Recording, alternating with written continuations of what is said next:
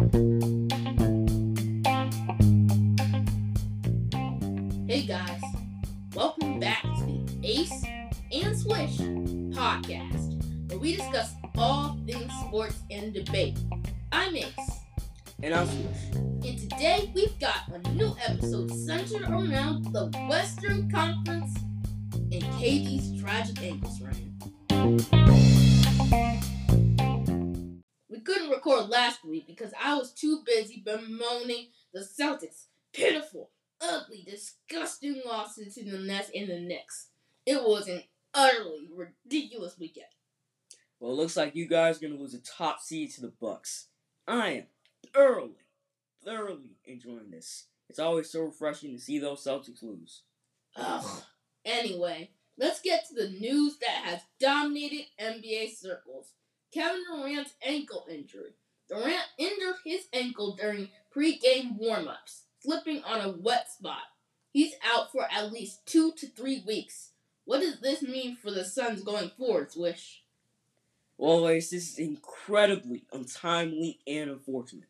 The Suns had already missed time to mesh with KD because of his MCL issue that extended past the trade deadline. And now KD might be out for the rest of the regular season if he doesn't come back in 3 weeks. If that happens, we only saw 3 games with KD on the Suns. 3 games. That's it. 3 really good games that made the Suns look like title contenders. Even if he plays more in the regular season, I'm just not sure how you're going to mesh a player as talented as KD into the system in the playoffs efficiently with so little experience. It seems almost infeasible. I think the Suns can do it. This is KD we're talking about. And Monty Williams, he's a great coach, and the team operated like a well-oiled offensive machine when KD was on the floor. But it's going to be difficult. Big, mid-season acquisitions are always risky because you don't have a lot of time to analyze if a player fits in with the roster, and you don't have a lot of games to create optimal chemistry. If you're weighing this season only, it's a historical risk when you consider the depth and talent the Suns gave up, and the fact they were acquiring an injury-prone player in KD. The Suns are going to be much worse for the time being, though. They gave up so many assets in that trade, and the forward depth looks depleted. If Josh Okogie, Ish Wainwright, TJ Warren, and Terrence Ross are your best options, it's not an optimal situation to be in. I like those guys as rotational players, but they're not going to fill the void of Kevin Durant. And I bet the Suns are really wishing they had Mikal Bridges, Cam Johnson, or even Jay Crowder now. According to Tankathon, the Suns have the second hardest strength of schedule in the remaining games. Their opponents the rest of the way, they include a game against Milwaukee, 2 showdowns with Denver, a matchup with Philly, 2 contests against Sacramento, a game against Golden State, and a battle with the Clippers. Devin Booker is not going to be able to do all the heavy lifting in those matchups. Someone needs to step up, whether that's Ayton asserting himself, CP3 getting back into a rhythm, or bench contribution from the guys I just mentioned. They have the 4th spot in the Western Conference by 3 games, but if they slide, they could lose some playoff positioning and home court advantage. So yeah, Ace, to put it as simple as I can, this sucks for Phoenix. Swish, the Suns will make a decent playoff run, even though this is the order of the Celtics, not the order of the Phoenix. Shout out to the Harry Potter fans.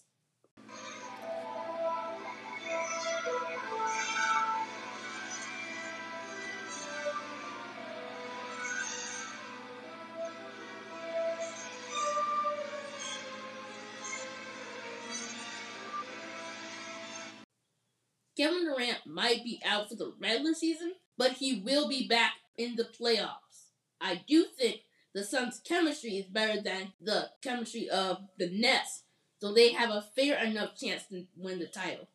Good point, but I do think the Suns are definitely going to go against history if they do win a title. Has there ever been this little time to integrate a player as talented as Kevin Durant into a new team? A more paramount question would be, has there ever been a better time for Chris Paul to win a championship?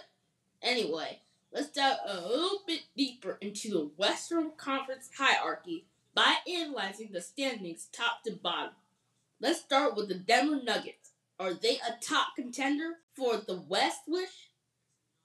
I think they are, Ace. They have a nice top-to-bottom roster with plenty of contributors across the board, versatility to roll out different lineups, a great coach in Mike Malone, and great camaraderie top to bottom.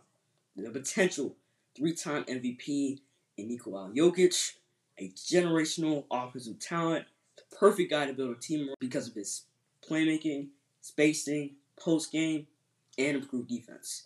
They have guys that play well off of him in Michael Porter Jr., Jamal Murray, Davis Caldwell-Pope, and Aaron Gordon.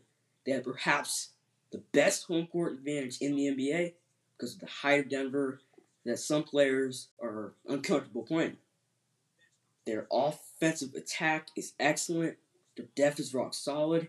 And I think they have several plus defenders in their lineup that can help them survive defensively in the playoffs, such as Gordon, Bruce Brown, and KCP. Denver is easily the Western Conference team that I can trust the most in the playoffs to make a finals run. I really agree. Man, you're such a sports analyst. Of course, the Denver Nuggets have the best offense in the league. I totally agree with that. Of course, they have MVP talent and a huge depth. Of course. Of course, they will destroy the Suns. Definitely. Not. The Suns have Chris Paul, Kevin Durant, a great coach, and Devin Booker. The Suns devour Nuggets for dinner. Disagree, Ace. You're already valuing the Nuggets. I think Jokic is going to win about DeAndre Ayton any day, which will likely force the Suns to throw doubles at him, which in turn unlocks the Nuggets' offense because a lot of guys get more room to operate. I can see Jamal Murray going on fire against a less than elite Suns perimeter defense. The Nuggets have enough defensive versatility to throw guys like Bruce Brown or KCP, both very good perimeter defenders, on the Book, and Aaron Gordon on Kevin Durant. It will definitely be a close series, though. If KD and the Suns are really in sync come playoff time, I can see this going 7 games if it happens. Swish, I am not devaluing the Nuggets. I love the Nuggets. I know they're a title contender. I'm just saying that they aren't close to the talent that the Suns possess, and that I doubt that Aaron Gordon can guard a talent like Kevin Durant and Jamal Murray won't be able to defeat the entire Sun perimeter defense. He's not the same as he was in the bubble. I disagree on the talent point, but fair enough, Ace. I'd definitely love to see that series as a fan in the Western Conference playoffs. Yep, let's move on to the next team on the Western Conference standings, the Sacramento Kings. Looks like the Kings are going to make the playoffs for the first time in 17 long and arduous years. What a story. Man, I just gotta give a hat tip to Mike Brown. He's done an excellent job with the Sacramento Kings roster. As a former Golden State assistant coach, he has implemented a Warriors-type movement scheme with the Kings, which has made Sacramento's offense one of the best in the league this season. Their personnel is perfect. Brown has shooters at his disposal, a big to build offense around Sabonis, and a slashing guard in De'Aaron Fox who can also create offense in the system. The Kings finally found a suitable roster that could help them win regular season games and even potentially a playoff series. There are a couple things that prohibit the Kings from making a title run. One is their defense. Davion Mitchell is the only major plus perimeter defender I can think of at the moment in the Kings backcourt. And Domantas Sabonis, while he tries hard, is a really good rebounder, is simply not an elite defensive anchor. If they face a team like, say, the Mavs in the first round of the playoffs, they'd have trouble stopping Luka and Kyrie. They also don't have an elite primary creator or talented player, which is about mandatory for a title team to have. The Kings, they seem to have a pretty bright future with a good coach and some real foundational pieces. I hate to agree because I don't like those Kings. I don't want their losing record to continue, but instead, they come out acting like they're the kings of the court in 2023. For those of you who may be listening to this podcast 1,000 of years from now, please tell me that the Kings have been bad throughout this millennium. Ugh. Anyway, let's move on to the Memphis Grizzlies, the third seed, who have been embroiled in controversy thanks to their star John Morant's actions and the feud currently going on between Dillon Brooks and Draymond Green. Not to mention, Ace, their starting center, Steven Adams, is likely out for the rest of the regular season, so that hurts you. Yep. Do you think the Grizzlies are still title contenders at this point? Well, talent-wise, I think the Grizzlies can be title contenders for potentially the next decade. They have the Twin Towers, some elite rim protection in Jaren Jackson Jr. and Steven Adams. They have a star player in John Morant, who has the potential to be a primary creator on a championship contending team. Desmond Bane is a really solid secondary dude that plays well off of him. Dillon Brooks has toughness and physicality on the perimeter. They have shooting on the bench. One of the best backup point guards in the league in Tyus Jones. But man, they really need some maturity to match up with their talent. It all starts with Ja becoming more of a leader on this team, setting an example for the other guys. He needs to buy into the team in basketball and not focus on the external pressures and stress of being an NBA player. It's okay to have a rivalry with the Warriors, but man, I've never seen as many insults being thrown in such tenacious volume between two teams in my short time as an NBA fan. Because of the tension in Memphis, I don't have Memphis as a definitive title contender, but a possible one and definitely a title contender in the future.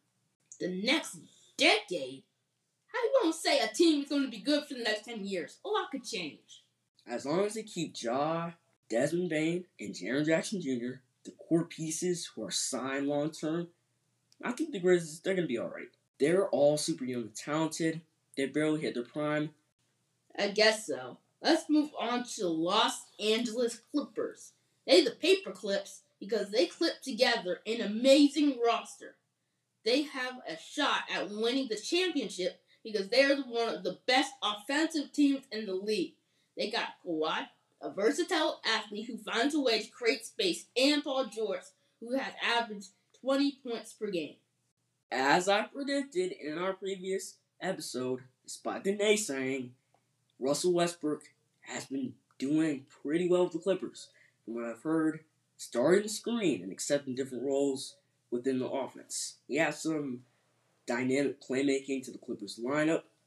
The Clippers' depth, defensive flexibility, and offensive attack may make them the best team on paper. It's all about whether they stay healthy and show up for the playoffs, though. Agree. The Warriors are next. They aren't making it to the championship. Steph Curry can't stay healthy. Klay Thompson sucks. Draymond can't shoot. And Jordan Poole, in my opinion, careless decisions when he passes the ball. The Warriors just didn't drop a follow on the podcast. Ooh, Face, that's super harsh. You are officially crowned as a resident Warriors hater. Personally, I can't count the Dubs out. They have a habit of figuring things out before the playoffs, and their issue this season has been they've been dominant at home, but abysmal on the road. It doesn't look that that's playing to their favor because they're not positioned to have home court advantage in the playoffs. I still trust in Steve Kerr if I was a Warriors fan, that they can defend better and get their offense in sync during road games. But if they don't, it looks like the Warriors might have some problems in the playoffs. I'm crowned as a Warriors hater? Hooray!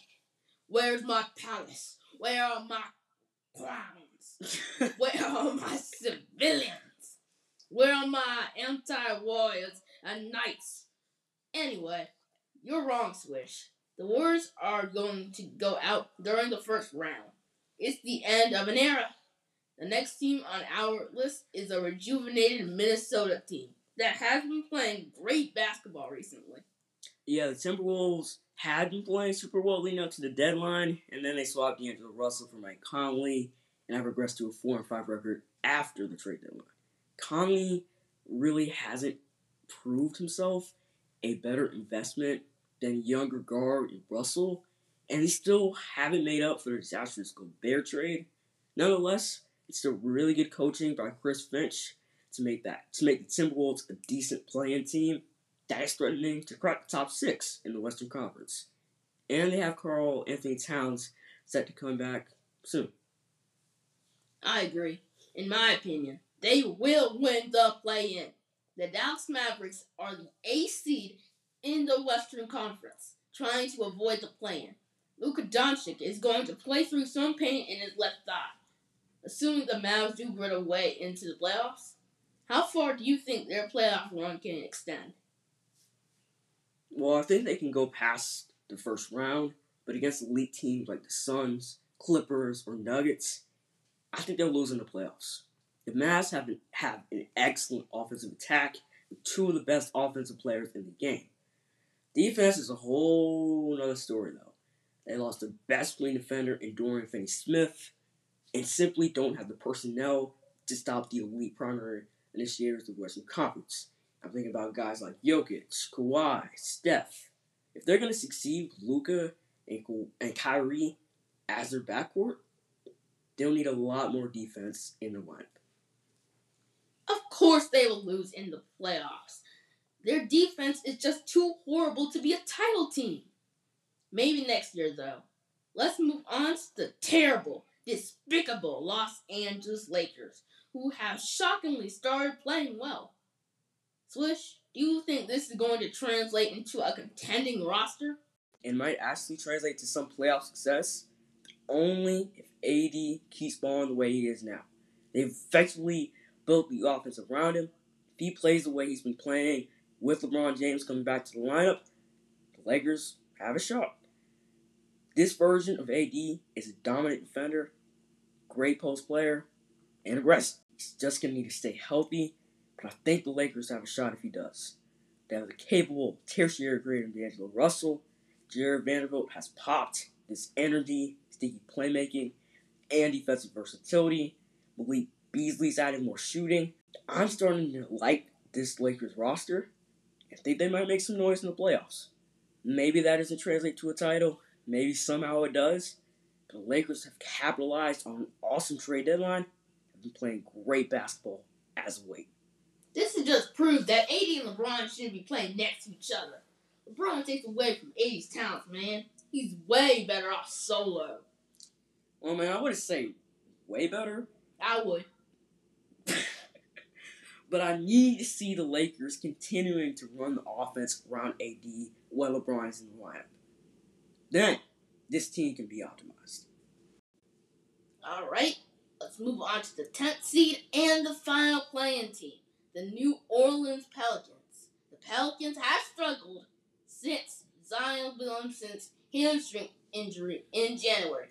And now, Brandon Ingram was diagnosed with a right ankle sprain yesterday. Yeah, this is heavily unfortunate considering the Pelicans, one of the teams I was super optimistic about heading into the season. It's a shame Zion's career has been tainted by injury after injury after injury. He's such a talent, he just keeps getting inevitably hurt. So playing was today. I wouldn't expect the Pelicans to do much considering the way the Lakers are playing and the duo of the Mavericks have formed. They might fall into playing with how close these standings are. Alright, let's quickly end this part with the 5 final teams in the Western Conference. The Jazz, the Thunder, the Trailblazers, the Spurs, and the Rockets. Swish, give us your thoughts on these teams. The Jazz have had an exciting season despite the fact they regressed a bit from their early season start. They learned about their roster and their main core pieces this season. This at least helped them get into the lottery, a better position in the draft, which I think Danny Ainge wants. The Thunder still have a really great talent in SGA, but are obviously Shai Gilgeous-Alexander, but are obviously tanking. I think next year might be the year for them to be a play-in team once Chet Holmgren returns. The Trailblazers are still wasting Name's prime. Well, that's all I have to say. The Spurs are still pretty bad. You always have to wonder at the end of the season if Greg Popovich will retire. And the Rockets have still been one of the worst teams in the entire NBA. I think their coach, Stephen Silas, is going to get fired this year because they are simply abysmal.